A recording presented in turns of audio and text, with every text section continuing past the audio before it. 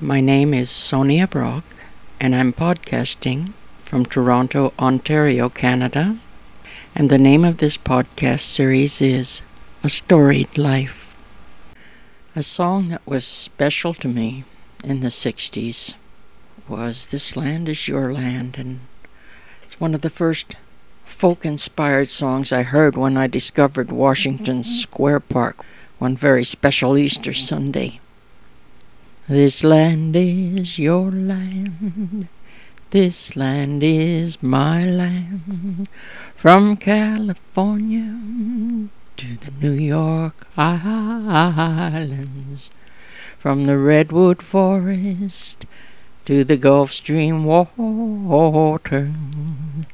This land was made for you and me. I'm remembering Deux Megots in New York City, on the Lower East Side, sort of halfway to the village.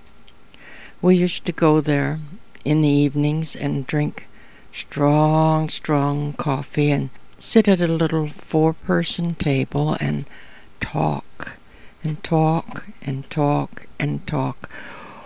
We were not poets. We were aware of the poets, but they were in a different parallel universe, you might say. And we were in our own.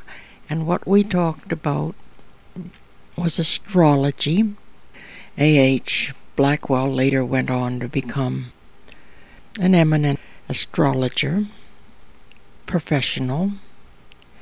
And the others, well, they came and went. Mainly it was A.H. and me. Now, we talked politics as well, radical politics, because A.H. came from a family where his father had been in the Spanish Civil War and was an anarchist and had been a socialist and so forth and so on. So he had a far wider grasp at 16 or 17, 18, I forget his age at that time, of politics than most young men.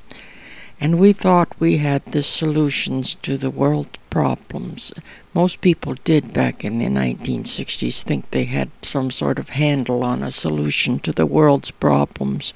But our views were sometimes different, and we would argue the differences and whether a collective society could be run without elected leaders and stuff like that. There was a, dare I say, peculiar, very special energy to the Deux Megots. I've learned since that it had had a very dynamic proprietor in its heyday. We were there at the nadir when it was not quite ready to close, but getting there. It was an important place in our lives because, I don't know, other places were not like it. We felt energized while we were there. We felt things were possible when we were there. We felt importance. What we said and what we did was somehow in that context important. There was some sustaining force at the place that brought ideas to life. We were there at the end. The last night Deux Megots was opened, the manager offered us free pastries because, hey, they weren't going anyplace. The place was closing. And they were, well, a little bit stale. And I remember the taste of peanut butter. And they were great because they were free. And we had them with our last strong coffees and mourned the closing of a place that had become a special focus point in our lives. As I was walking that ribbon of highway, I saw before me an endless skyway.